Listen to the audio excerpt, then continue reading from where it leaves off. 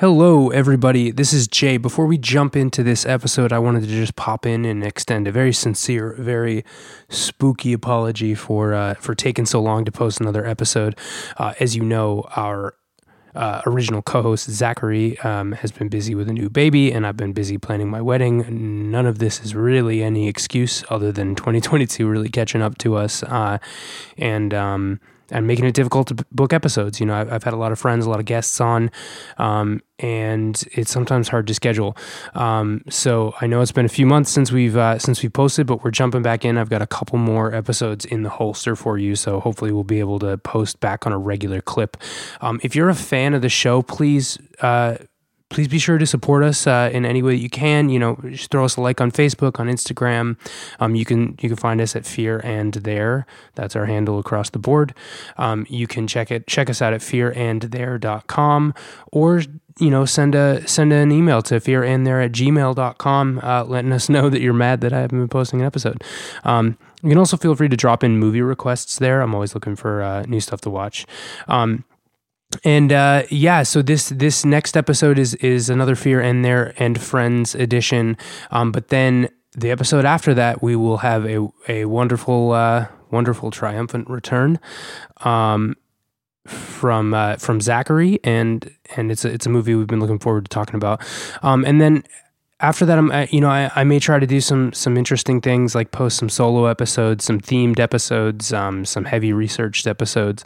So make sure to subscribe on Apple Podcasts or Spotify and leave a review so you know what's coming up. That way you'll be the first to hear about it when it happens. So enough yakking here. I'll launch you into the episode. So this is Fear and There, and this is the episode on Green Room. Nice.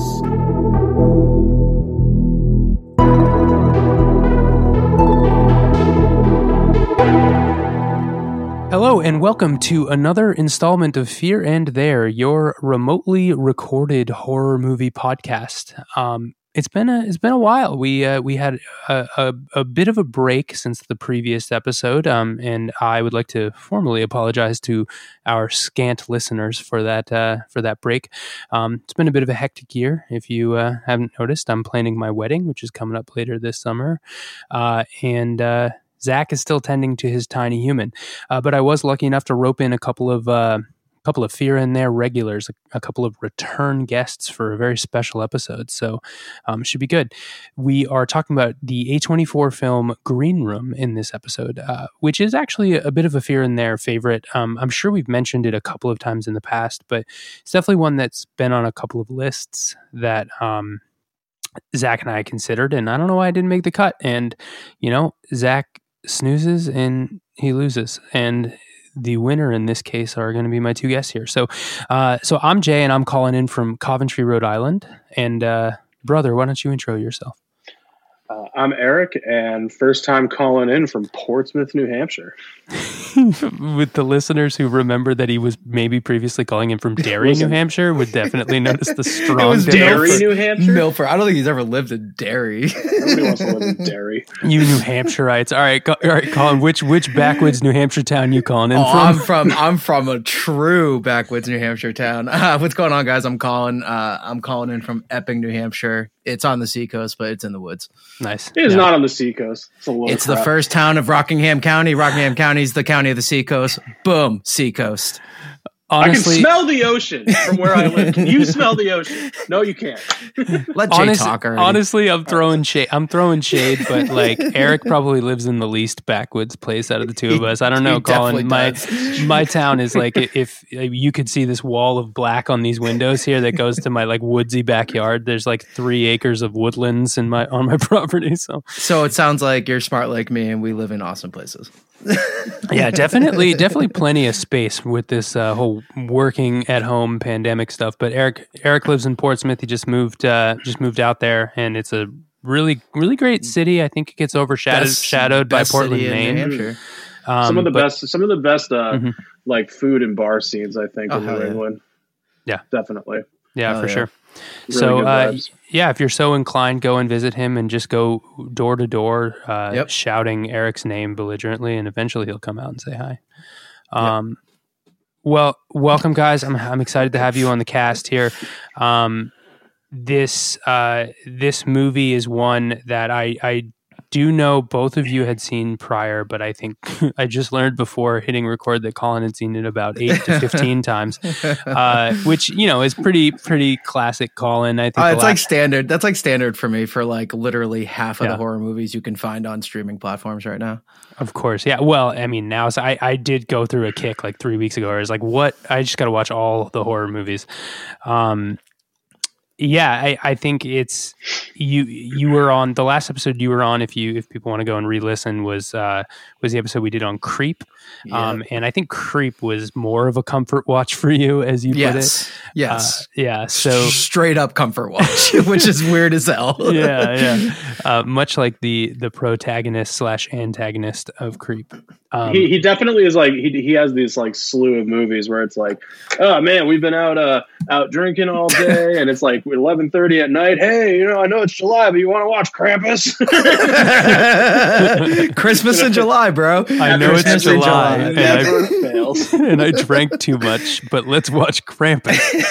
Nice. We were actually going to do part of this big delay. We were going to do an episode on Krampus, but next year we'll have to do it next year. Yeah, it'll come back around. But honestly, I don't think I could pick a better movie for the two of you. There's a lot of context here that I think is really great to cover. So obviously, Green Room, setting the stage here, pun intended, is a film at its core about a touring band and the experience of being a touring band and being in a punk underground band. Now that experience goes horribly, horribly awry, and we'll talk about that in the spoiler section. But I just had I wanted to throw you a couple of context questions out of the gate. Before you plug your current band, we should get there for sure. But we should get there. Colin, I know that. So what's interesting is, I got to know Eric from the ripe age of 0, and we're not going to get into that. No, we shouldn't. But I met Colin at a summer camp, and this summer camp was sort of in that 2000s heyday that everybody was really into pop punk at the time. I think like the biggest songs in the genre at the time were like Good Charlotte, Little Things, and like these kinds of Ocean Avenue, Yellow Card. Every kid at that camp knew every word. And for some reason, our summer camp just had a lot of pop punk counselors, and that was just the scene. But I remember having some early conversations with you, Colin, before I even played guitar. I had played piano since I was young, so I was a musician, but I was not a rock musician. I remember you talking about like, you talking about going on these little mini tours and like opening for friends' bands. And so I was just hoping to, like, I'm wondering, without getting into spoilers, we'll get into that later, but like, do you connect with this band from those like early days? Not now, it's a little different with the internet and whatever, but like those early days is what this band is doing. Yeah. So like literally back when I first started playing music, I was an athlete, and I'll never forget when I told my dad I was quitting the hockey team as a captain, and he's like, "What are you going to do?" And I'm like, "I'm going to go get a job, and I'm going to play with my pop punk band." Actually, we were a post-hardcore band at the time. And he was like, all right. So I had like all this freedom to go out and play shows every weekend now. And yeah, we did like small shows like this. I think connecting with this though, in like any way, I did a run one time, and what were we, like 18 years old, 17 years old? And we were going to be running out of gas. Like we had no idea how we were going to pay for gas to get home from Connecticut. We had like no gas, and nobody thought about siphoning gas, I don't think. But I remember RJ, our bass player, being like, we could just steal it. And I'm like, no, dude, we're not doing that. So we ended up just asking like some random dude, and he gave us $20 for gas. So we didn't have to do it. But if I was going to connect to this band in any way on like the old, because when I was like going on like small little, weekend runs, like up and down the East Coast, or just playing in Boston, I've played in venues that kind of looked like this place when you walk in. Now, I'm not saying it's the type of people, but places that look like this, and you're like, and there's like 5 people there, and you're like, what are we doing here? Like, why are we here right now? Like an empty VFW hall or something. Yeah. So I remember one we played like we played a punk bar, and it was in Portland. It's gone now. But we played it, and it was just like this. You walk in, stickers everywhere, really weird back room, like everyone's kind of like not talking to, and at that point I think you could definitely still smoke indoors, so there was like cloud of smoke and stuff like that, and it was just weird, and it was like very uncomfortable. It was like I think we were 17 or 18 years old, and we were like, let's play and get the hell out of this place, dude. Let's go, let's get out of here. Let's just do it. Let's just check it off on the list. So like I feel like, Eric, you've been to a bunch of venues with me, like smaller venues. You're like, wow, this place fucking sucks. Well, I mean, like, I actually was talking about it. I was actually talking about today the Sad Cafe in Plastow. Oh yeah, dude. Oh, the Sad Cafe. Yeah, we all remember the Sad. That was my first. That was my first show. My first show ever was at the Sad Cafe. Yeah, in Plastow, New Hampshire. Yeah, yeah. It reminds me of the band. So I played in a pop punk band, obviously in middle school. Yeah, Farfetched was the band. Dude, that band was awesome. I remember that band. We played. Our regular haunt in the local area was a venue called Curly's Coffee, which is like it's not there's no coffee involved. I think he made a pot of coffee for the bands maybe, but like no coffee. It's just an empty room in a strip mall, which is incredible. It was right next to a yarn barn or like a yarn store. It was a yarn store. It was really the only place that you could have like an all ages show around us, I mean, we played there literally every other weekend. Like I think I've played with Johnny. If anybody listening to this from New England, you probably know Johnny Earthquake Band. He played there like every Saturday, and we got to play with that dude a bunch. And like you guys, like that's how we met Adam, like our current guitar player in our band. I met Adam playing shows with him at Curly's 20 years ago at Curly's. Yeah, that's funny.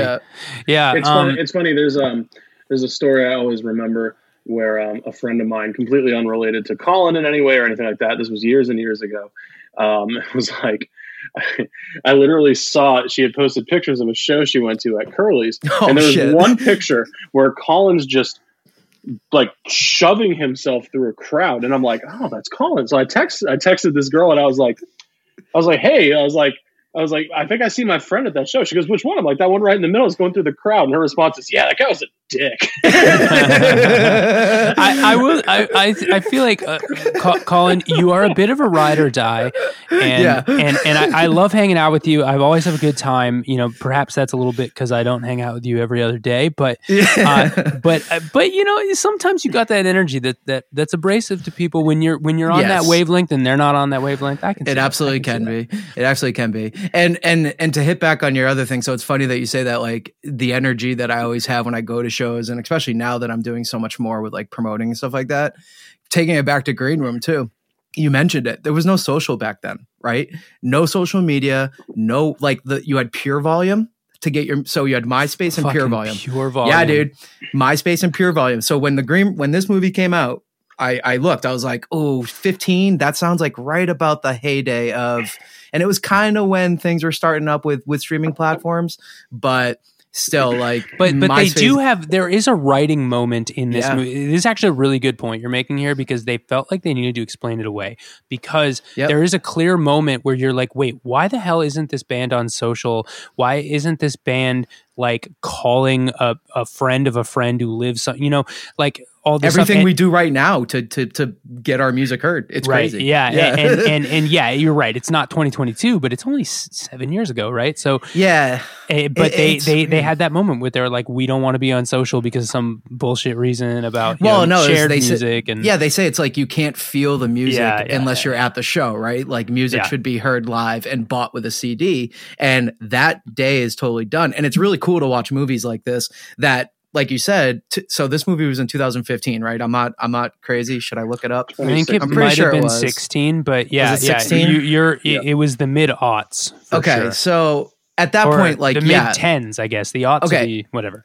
So at that point, Spotify was on all cylinders, right? And I've always actually kind of wondered that about this movie. Does this movie take place in 2016, or is it maybe a 2009, a 2008 movie? Mm-hmm. It's kind of hard to decipher that, and I don't think they ever even tell you really. No, it was definitely What are they using for cell phones? There was iPhones. Okay. Yeah, they were definitely smartphones, but I think this is a good point. I almost wonder why this director, whose name is Jeremy Saulnier.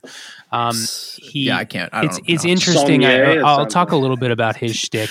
This was actually sort of a labor of love for him, but I kind of wonder why he didn't set this movie in even the 90s, because it seems like everything, it seems like he kind of was just like, I don't want to think about the production design related to that and all, so there's a lot of aspects, but I don't want to go too far down this road because I'd love to talk more specific about the spoilers, but before we jump into the spoiler wall, you two are in a band right now. Now you guys aren't touring. You both make money separately. We're about to be. We're not full touring. We're not full. Yeah, we're going on a little weekender. We're not full-time musicians right now. But yeah, we're in a band, Promise Game. Been doing it for almost 2 years now. We had the pandemic, so that creeping up like that. Yeah, we had like a year of it during the pandemic. We started off as just a bunch of friends who were like, hey, we love pop punk and we all kind of play instruments and, why don't we cover some songs and have some fun, and started getting together every other week in Colin's basement and throwing stuff together. And we realized we're like, oh shit, we kind of gel. This sounds this is good. This is actually good. Then we started writing stuff, and it one thing led to another, and we eventually decided we were going to put an EP together. One thing led to another, and then there was a baby. And then there was a baby. Now there's a baby. And it was tough. And it's interesting how you correlate it to how easily these guys are just going around oh yeah, dude, my nephew, he'll get you into this gig or whatever. We started during COVID and there wasn't gigs. We had stuff ready to go to play live for more than a year. And we couldn't put anything together because it was impossible to put gigs together at that point. So we didn't play our first show until September. Yeah, September of September. It was a weird time for you guys to start a band. But it was a weird time. But it worked out. We got to leverage a lot of that social media, right? So we were, and we kind of dove deep into it. There's a lot of good background in our band. There's a good marketing foundation. There's the music itself speaks for itself. It markets itself.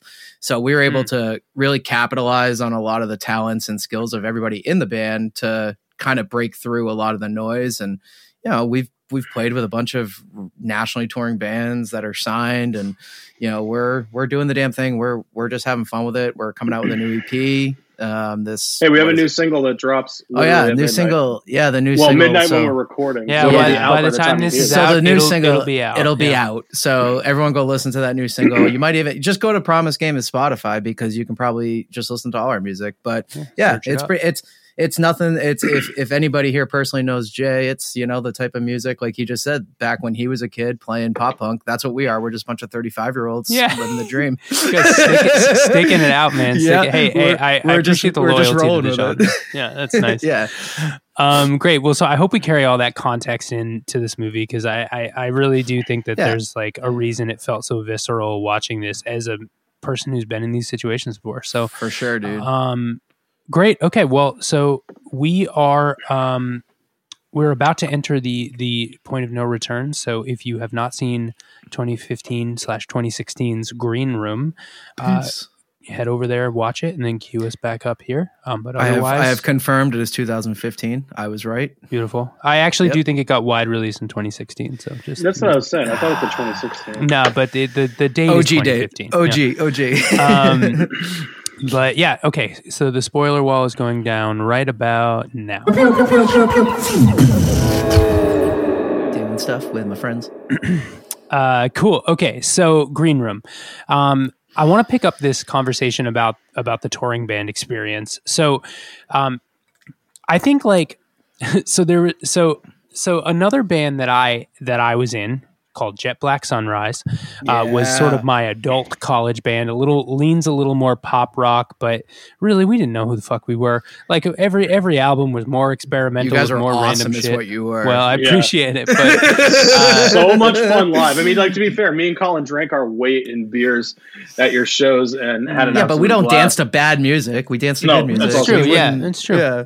Nothing was a bigger disaster than when you invited me up onto the stage to play cowbell on my birthday. Jesus What was your Christ. birthday, man? It was out of rhythm.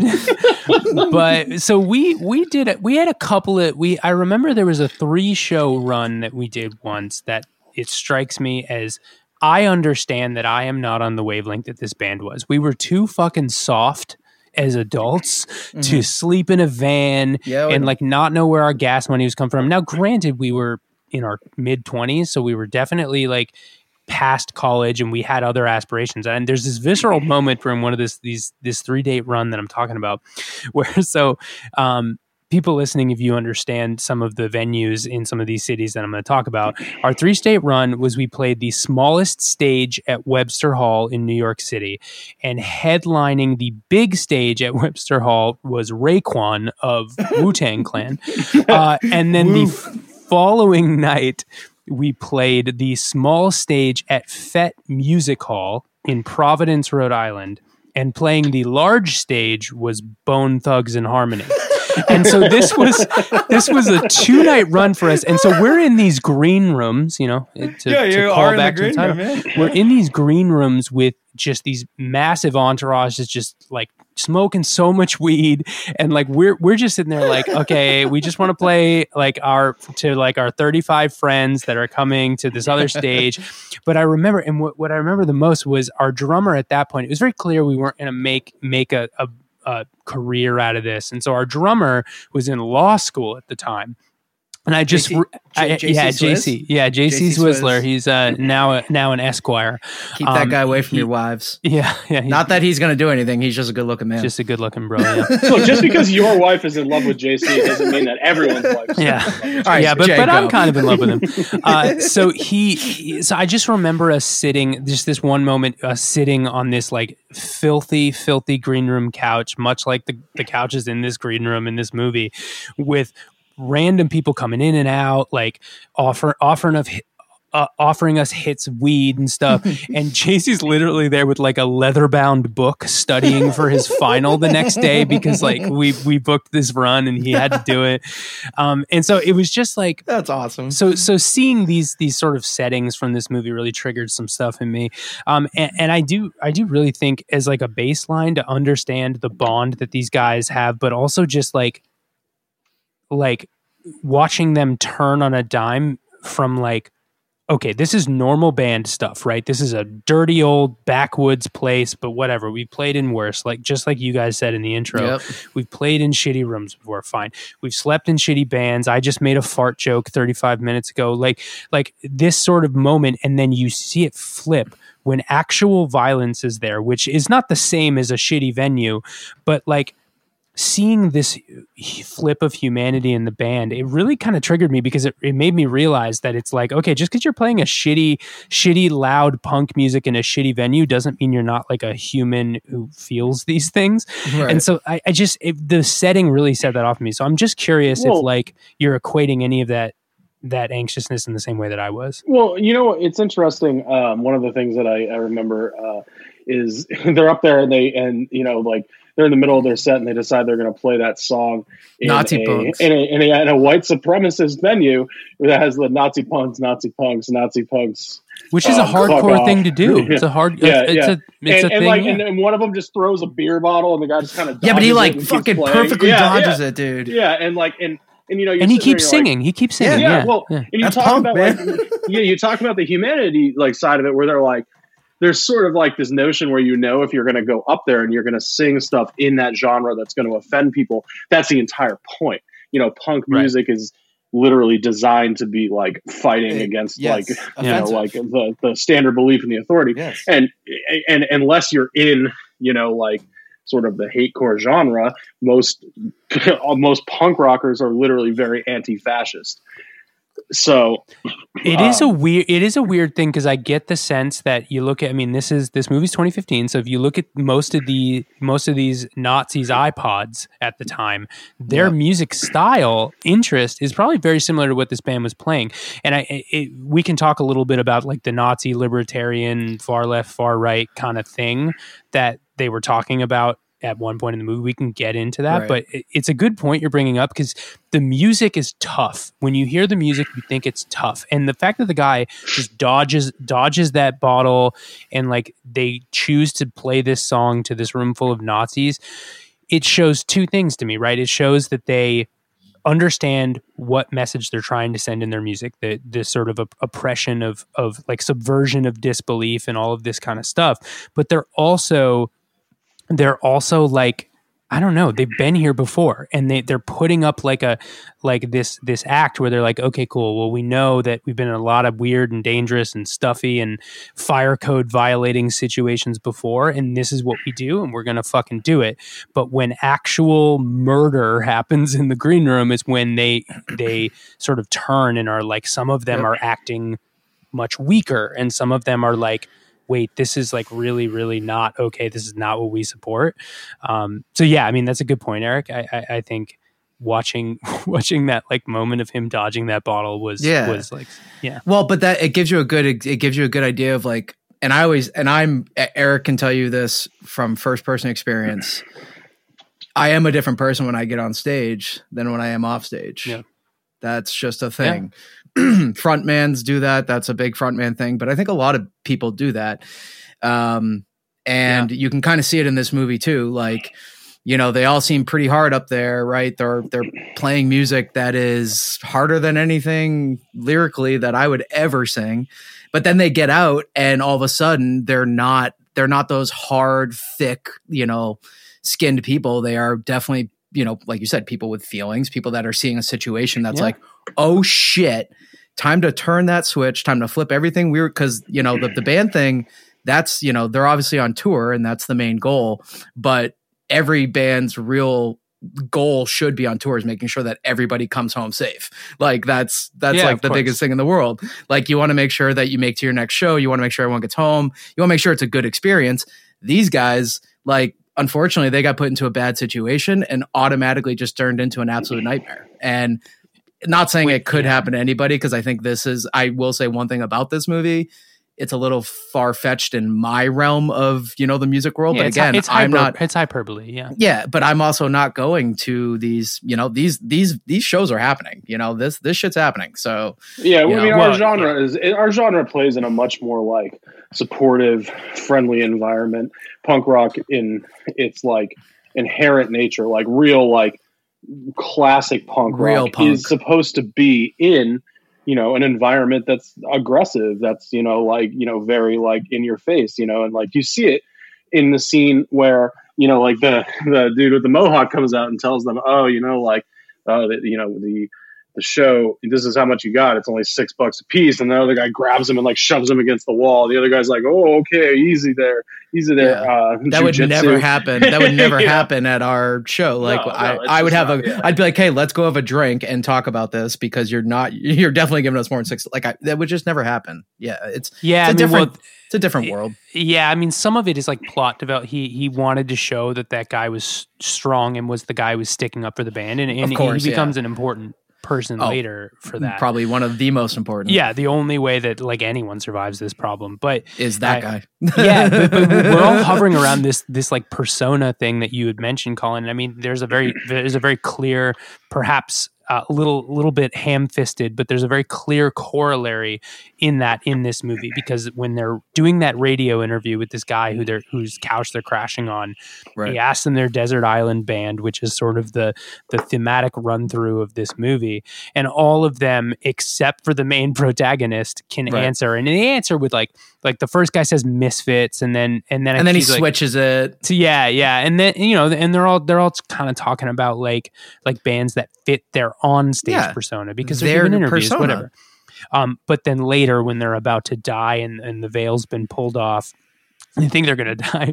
One of them's like, I think my Desert Island Band's Simon and Garfunkel. Yeah. And then the other guy's like Prince. The other Prince. guy's like Prince, and which is fucking incredible because both of those artists are also undeniably objectively incredible. So like it's not like they have bad taste, but it's the veil has been lifted in those moments in such an interesting way.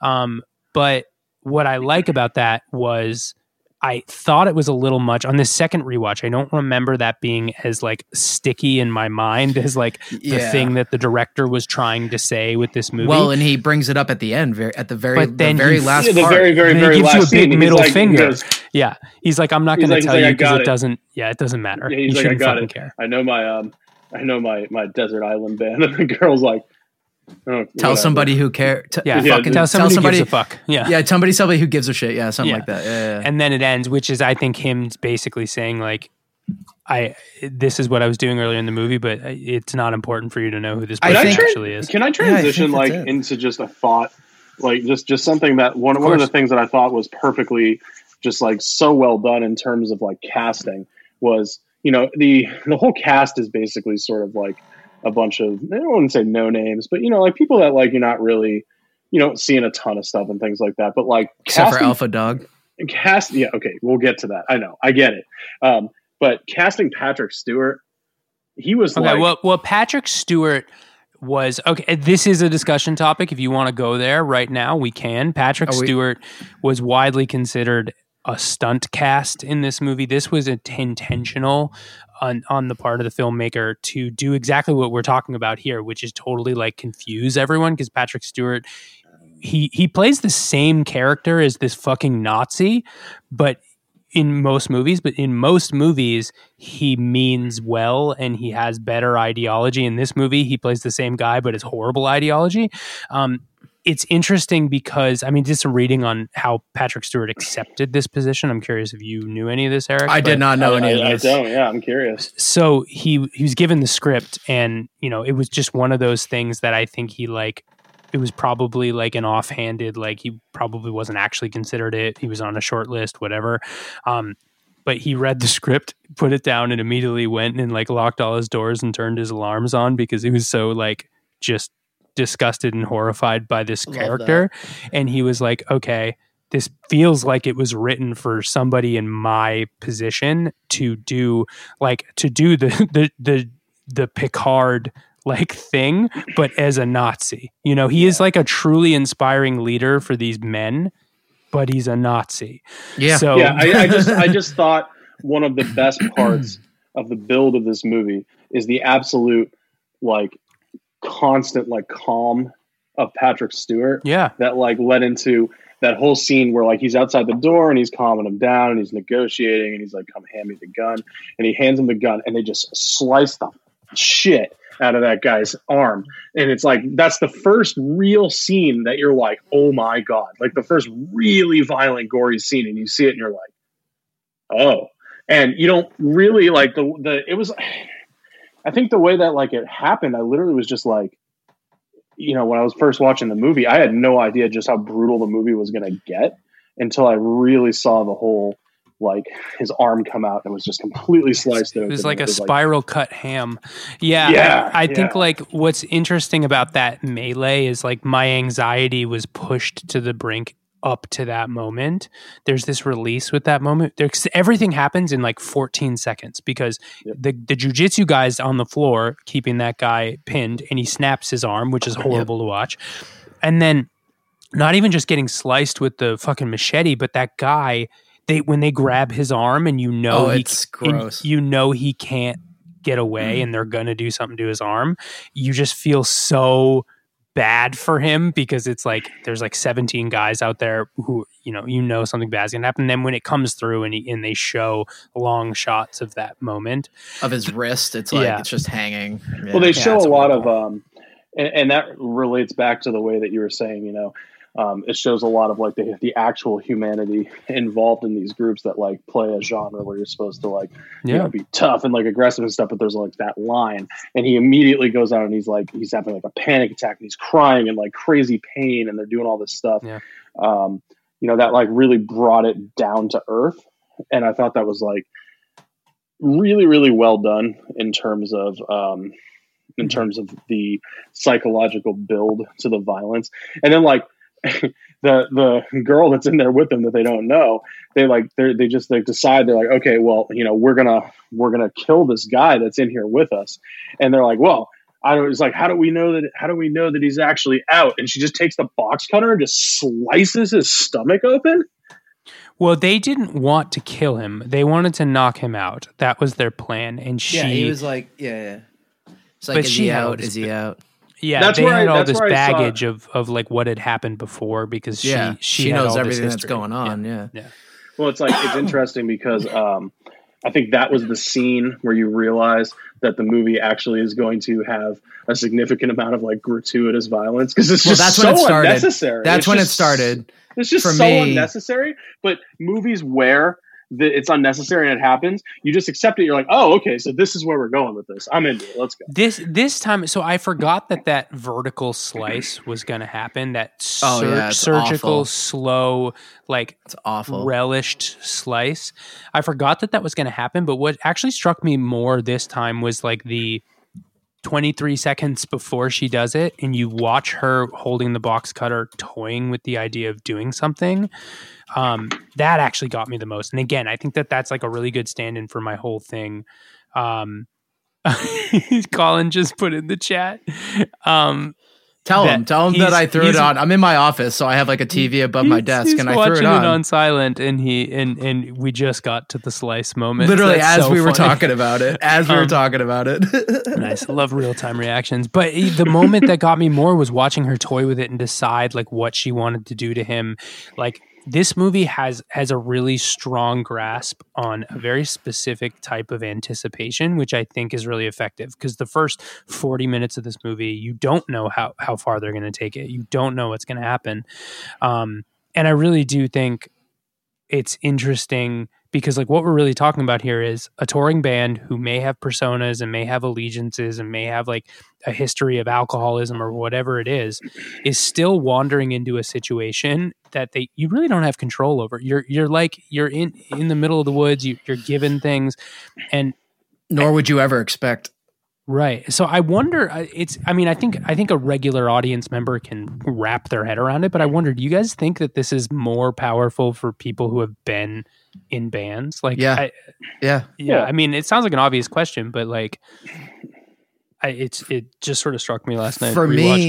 For me, I remember watching this the first, like I don't even know how I came across this when I first did, but I remember being like, oh, it's all about a punk band. And I was just in, like, I was going to like it anyways. But then, and like you just said, the first 40 minutes, not so much horror. It's very much character development, stage development, setting up the story. And then all of a sudden it's just brutality coming at your face. So yeah, but I think what it does is the first 40 minutes brings musicians in, because even if you've never been on a tour, even if you've never, maybe even played a show, you can still maybe realize or relate to like what's going on here, right? If you're a musician in any way. So, or if you have friends who've done it or whatever. Yeah. Or if you've been to a show, if you've been to a show with 100 people, you could probably relate to like some part of this movie in some way. The first 40 minutes, maybe, but yeah.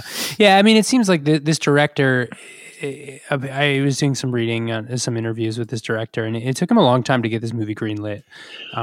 It was a movie that I think was a tough sell for some studios, and I don't know if that's because someone like Patrick Stewart needed to be attached or whatever, but it took him a long time. So it really did seem like he wanted to write a very specific kind of movie here for a very specific kind of situation, obviously. But I mean, he doesn't have many credits. Like, he directed a couple episodes of True Detective, I think. Yeah, that's what I was gonna say. I was looking, so I'm not familiar, even though I've seen this movie a bunch. I'm not really familiar with Jeremy, and I was like looking, and I was like, oh, doesn't have much going on. But you know what else he did? And this is off topic, but have you ever seen the? I thought he had something to do with The Invitation, and I wanted to look that up too. No, I think there was a producer in common with that movie, but that's another movie that incredible anticipation in that movie. Yeah, that's a good one. Yeah, that's a good one. Eric, have you seen The Invitation? Mm-mm. Oh, you'd like it. You should go watch that. I don't want to say anything more about it. You Yeah, should it's just really go good. watch it. It's really good. Very good. So great. So I had a question about Patrick Stewart. So again, it's kind of going against hype. It's going, I think it was actually criticized for like overdoing the like, hey, here's like a supremely loved actor in a despicable role. Do you think anyone else, like, it's hard to unsee Patrick Stewart because it's almost like part of the shtick of this movie. Like, you can't really just say this is a movie about a band who plays a remote show at a Nazi venue and all hell breaks loose, right? You can't really say that because that's kind of like, okay, I don't want to watch that. But if you say, and Patrick Stewart is in it, like, then you're like, yeah. How does he fit in? Is he a cop? Well, they also like, milk the Patrick Stewart thing for all it's worth, because the very first scene where you have Patrick Stewart, it's that very, very ominous, like, they're just following him from the back and they're like doing pan ups of him, and then they finally show who it is. Like, they really want you to be like, oh, that's Patrick Stewart, bro. Oh. You know?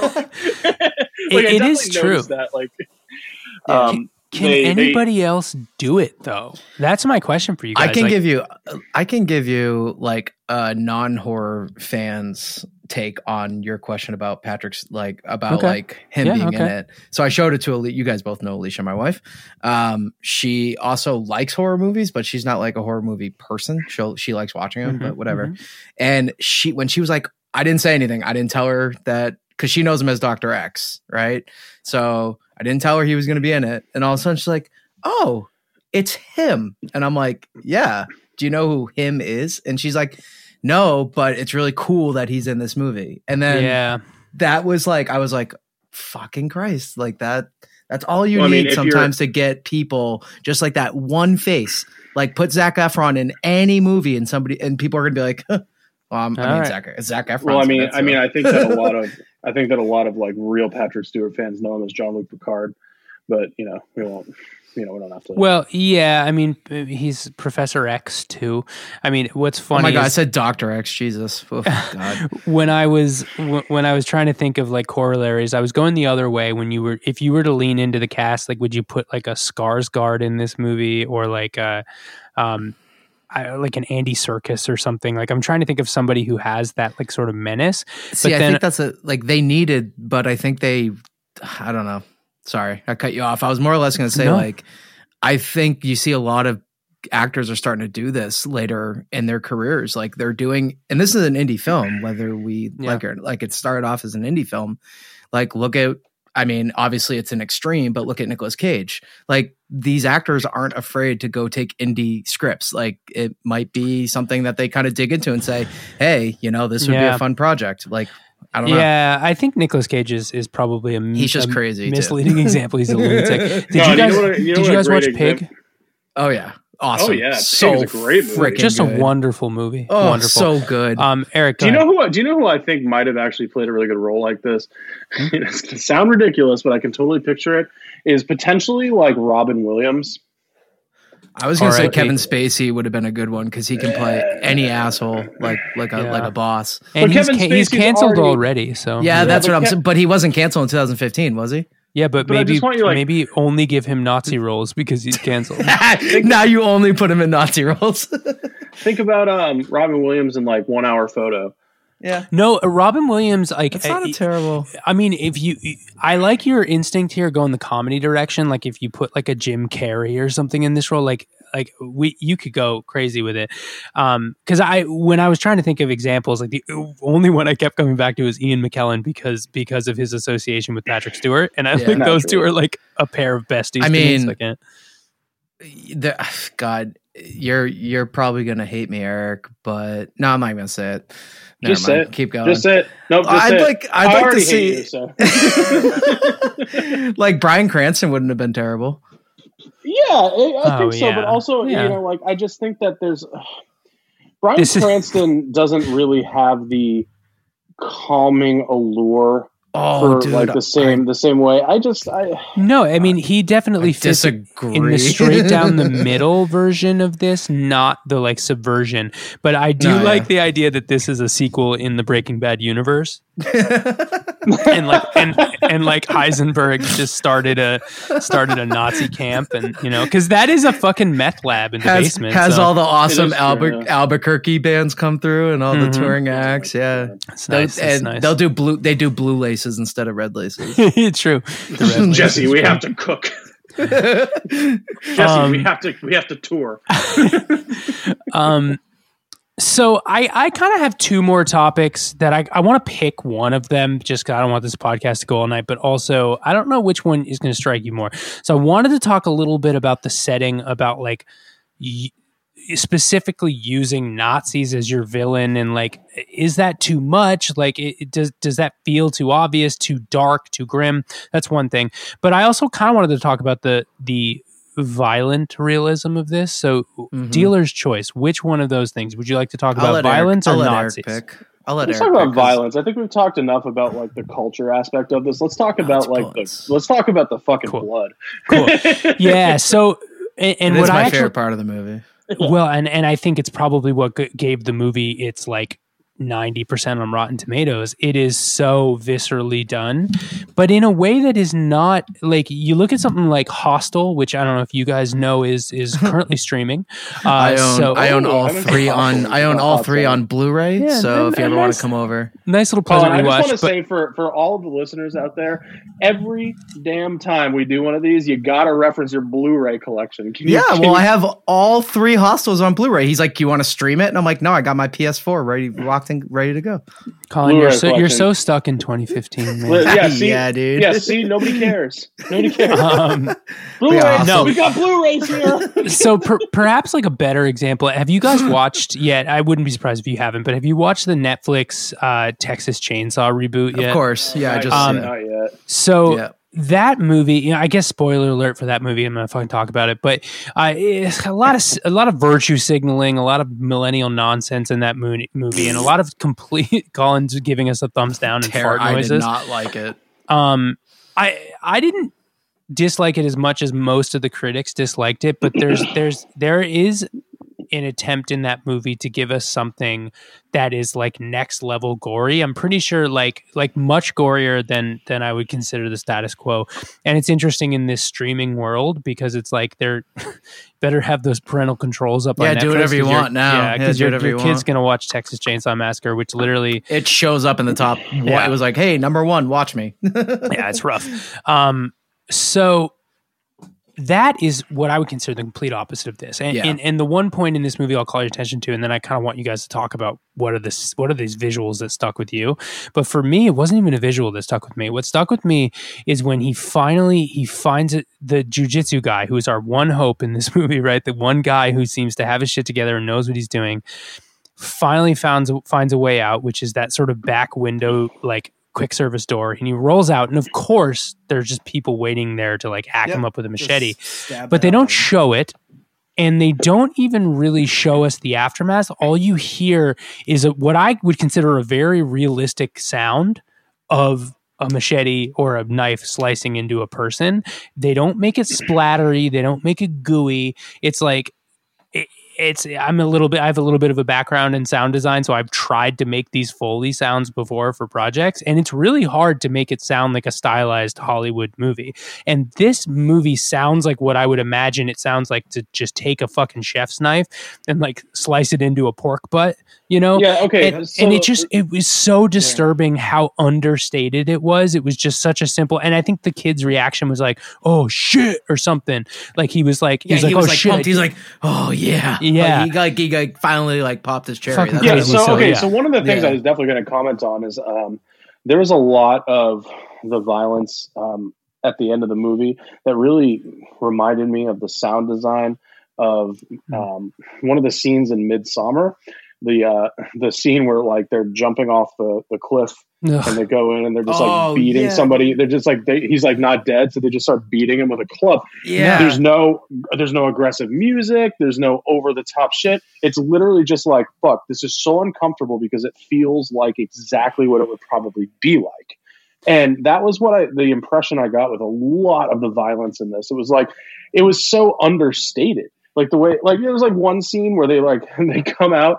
And the girl and the last guy standing like come out, and it was just like 5 Nazis out there, and they're just like boom, boom, boom, boom, boom, boom, and they shoot them up, and they just go back inside like nothing happened. Like, oh fuck, all right, well, we gotta try something else. Well, Like, you're bringing up a really interesting thing about the fact that these fucking people, they keep going back to this green room. There's nowhere way out. That's the green their room. safety. That's their safety. The only That's place their they can go. safe yeah, zone. but they know when they go back to this green room that not only is it only one way out, but there's only one way in. So they know that like they don't Right. they don't There's know there's control two. there. There's a two ways control in, aspect. but there's really only one. Well, like They get to two. but, Amber yeah. literally says when they said, okay, they're like, so what about the exits? So like, one in the front, 2 in the back, and they're like, what about windows? She goes, I don't know, man, check yourself. Yeah, take a And look. Yeah.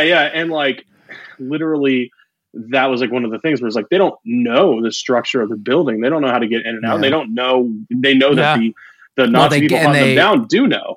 And they get But out there's a lot because of- finally that guy comes and helps them. And like, Yeah, and Kinda it's shows funny them, yeah. because there's a lot of scenes during when they're trying to escape where it's just like so. There's no real build up to it. They just kind of like go out and they're like, "All right, we're gonna get it." And then some guy comes in with a dog, like, "Oh no!" And then they, like, well, so run that away. was my thing. So my thing for the violence and Was the dog violence? Yeah. Like, so as like a dog lover, I always hate seeing dogs like put into light like that, but it's a very real, it's a realization that that's a thing and it sucks. But like when I see a dog ripping a dude's throat out, that gets me. Like, I and can then they watch, show the mincemeat of it. It's rough. dude. So like, And the I guy's can not do. even dead. And He's not just, even like, dead, He's and just then like sitting there like dying. Yeah, he's not even dead. And so like I can deal with so much. Like I can deal with like a lot of gore. But like watching a dog rip a dude's throat out, not only just the gore factors, like I don't want to watch a dog rip a dude's throat out. It's just not what I want to do. So like No, that of course. I literally like can't watch that part. So like I don't when I do watch that movie,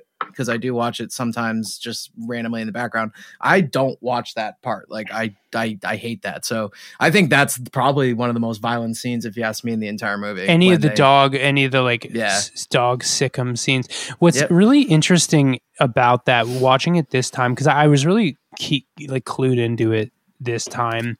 Obviously, we all love dogs here. I think pit bulls have this misunderstanding about them that all of them are aggressive and like this. But what's interesting, this movie very, very clearly, again, you can fault the director for using the dogs as like a violence machine, as a plot device in this movie. Because you've got this guy who's the dog trainer, dog keeper. And they were like paying for it. Like, oh, you want top end? You want middle end dogs? exactly. Like, what are you looking for? It's like, Jesus. Yeah, so Christ, there's man. this underbelly there, but what's really interesting, this movie seems to be making a very clear comment that it is not the dogs. Right. Like, and the reason I say that is the very end, that dog that was supposed to be dying. Remember when he says, like, I'd consider it a favor if the dog died with meat in its teeth, which is a horrible thing to say. But this guy loves these dogs in his twisted way.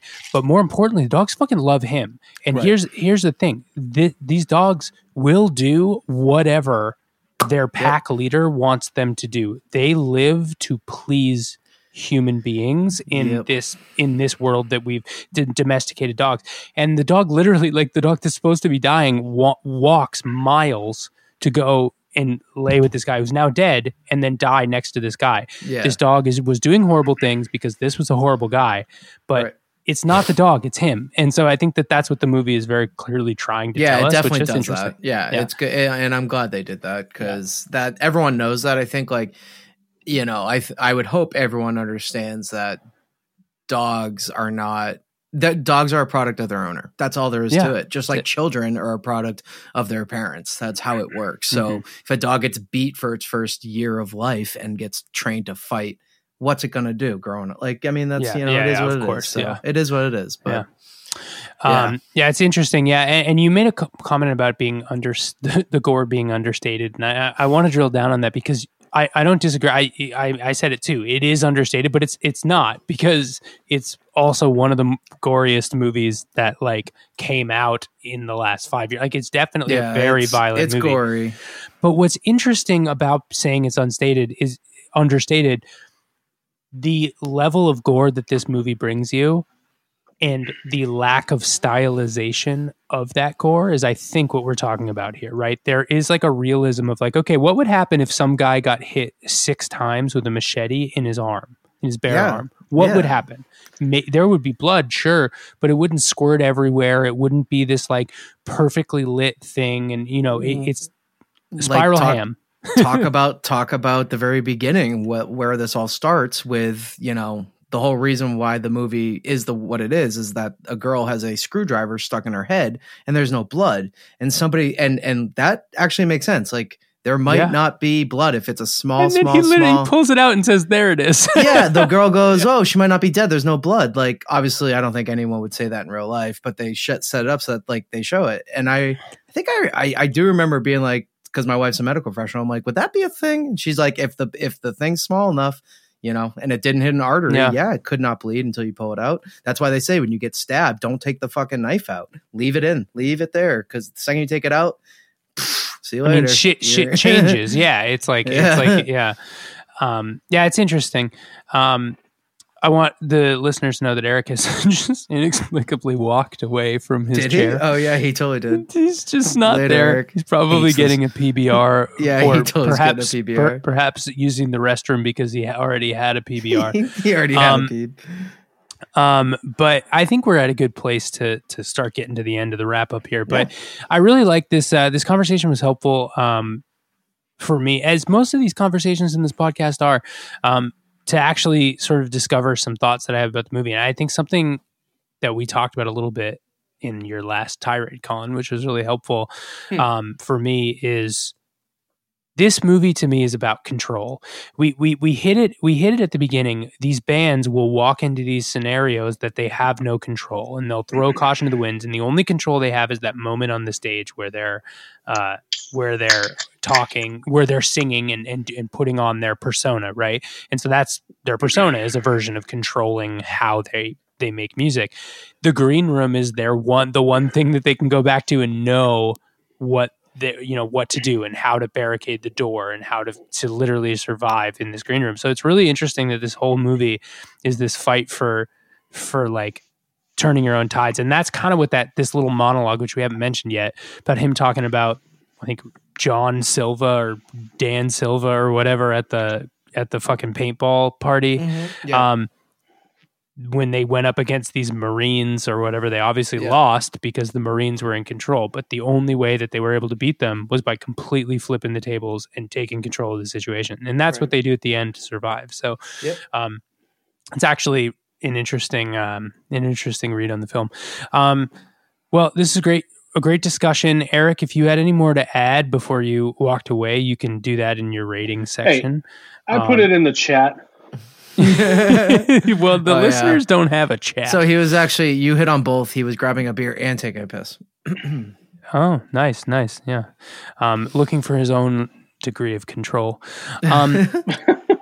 Well, yeah. So this brings us to the end of the podcast, which, like all other episodes, we will rate the film on two ranking scales. The first scale will be on a rating of general scariness, and we rate those from 0 to 5 sheep, as in how many sheep it's going to take you to count to fall asleep. It's stupid, but we continue to do it. We've gone too far, and now we have to marry the sheep scale. But as is the case with most of these gory movies, I would think of this in this particular case as more of an intensity scale, more of a how advanced horror is this movie. And I think I'll go first. It's been a long time since I've rated anything on this podcast, so I'll go first with this. I think this is about a 2 for me. It is very scary. I felt visceral. You feel icky after watching this movie. It's definitely one that I watched in this basement here, which is next to a big wall of black trees, so it's anything's scary down here. But yeah, I think it's about a 2, which is rare for me with a gore fest. I don't know that strictly gory movies are things that I tend to rate very highly on the scare scale, but this was definitely a disturbing movie. Colin, why don't you rate it next? I'll do a 3 just because I can picture myself in dealing with something not obviously as deep as the whole Nazi stuff, but I could just see how much this would scare the shit out of me. I would be, if you were in the situation. Yeah. It's as a musician, you play places we're going down to Jersey. We have no idea you know, where we're going. We've never been. Jesus, I swear to God, if we see Patrick Stewart, I'm turning the fuck around. Yeah, we're fucking out of there. Yeah. So like, yeah, I'd give it a 3 just because I could see that personal, like, just from a personal connection perspective. Like, I would say it was a 2. If I wasn't a musician, I would say a 2. But for a 3, I give it a 3 simply because I truly felt like the psychological buildup was done pretty well. You know, I think that it was interesting in the way they did it. Like most times when you have a good psychological buildup in a movie, you kind of see it coming. This one was definitely like, we're not really sure when shit's going to hit the fan. And then all of a sudden it just does. And it catches you off guard. Yeah. It's very uncomfortable. I thought that gave it, I would have usually probably given it a 2, but that upped it at least 1 notch for me. Cool. Well, great. And then the last rating is a rating of general quality. How effective do you think this movie was as a film? We rate this from 0 to 5 stars or pentagrams, or I guess in this case, swastikas. It'll maybe be 5. No, I can't. No, it'll be 5. Oh man, you guys choose either between 5 microphones, 5 machetes, or 5 microphones. Yeah, 5 microphones. Cool. Okay, Eric, why don't you go first on this one? Oh, I give it 4 microphones. Nice. Yeah. I don't really have much more to it. 4, yeah. I want to give it a 4, but I'm giving it a 3 just because I've watched it with other people and I've seen their reactions. And again, like as a musician, I feel like I get super jazzed up for stuff like that. But yeah, I can, you know, like I gave, when I was on with you last time, I think I gave Creep a 5. Like I love that movie. I like this movie a lot. I think it's right in the middle of where it should be. Yeah. You just like Tubby Time. You just love Tubby Time. So I think I'm gonna put it right in the middle. 3.5 is what feels right for me. And I think we can give half microphones. Yeah, dude. What is this bullshit? Yeah, dude. I didn't know there were it's like after Colin does one of his microphone swinging moves and half of it flies off into the crowd. Oh, it's happened. Smack somebody in the face. Yeah. No, it's you hit on something interesting there. I think something we've talked about. It is scary for everyone. But I think a lot of people can divorce themselves from this situation. Much like the corollary I would put for this would be a home invasion movie. I think a lot of people are scared of a home invasion movie because it feels grounded in something that they normally consider a safe space. I don't think a lot of people have been in a Nazi bar seeing a hardcore band. So like to a certain degree, some people are kind of like, oh, well, of course something bad's going to happen. You're in the middle of the woods and this is a Nazi bar. Like they knew they were skinheads going in. But someone in the position that understands where these bands are coming from, and maybe they're a fan of this kind of scene, or maybe they've been to these bars, or maybe they have a friend who's in a band or whatever, that brings it back to that home invasion level. Like this is a movie that feels very, even if a lot of the stuff that happens is like the extreme version of that stuff, it all feels very grounded in stuff that could happen. That's a really good point. Yeah, that's a really good point. So I think it's 3.5 for me. Well, so this wraps everything up. I want to say one other thing about this movie, which I found really interesting. So this movie cost about $5 million to make, which is a pretty low budget. Very low. I'm sure Patrick Stewart. I was going to say, he had to get at least $1 million. Out of that, right? Yeah, I don't know. I tried to find that, but it's not publicized. But it only made in the box office. Now it's streaming and whatever. It only made $3.8 million. So this movie was very acclaimed, but I think you had mentioned that it like started as an indie movie, and this is a fucking indie movie. It's an indie movie. Classic A24 substance over kind of like substance over success, it's and remember this was A24 before A24 became A24. This was sort of in its ramp up phase. I don't know, it's upsets me a little, but it makes sense because it's a little bit of a hard sell for people, it's not a super general horror movie. Like anybody will go watch Texas Chainsaw because it's a classic, and it's like, oh yeah, I've seen one of those before, I'll go see the new, or I'll watch the new one on Netflix. This is definitely, I would leave my final thought with this. If you ask me, I call it kind of like targeted horror. Like this is for a certain audience. This it not like obviously it became a little bit of a cult classic, or maybe not that much, but it's got a good following now. But most musicians that like horror have seen this movie, guaranteed. Yeah, Yeah. I agree. Yeah, and I think people who like A24 horror or indie horror will have seen this anyone movie. that It's on went the back list. and did like the dives back in A24s. Yeah, they definitely watched this too. Yeah. Cool. Well, thanks for coming on, guys. This Yeah. this concludes another episode of Fear and There. If you feel so inclined, do leave us a rating on Apple Podcasts or now Spotify. I think they have ratings there too. And follow us on all those networks and hit us up at fearandthere.com. Anything you can throw us in the like and follow category really helps the podcast. And yeah, we'll hopefully be back with a new one soon.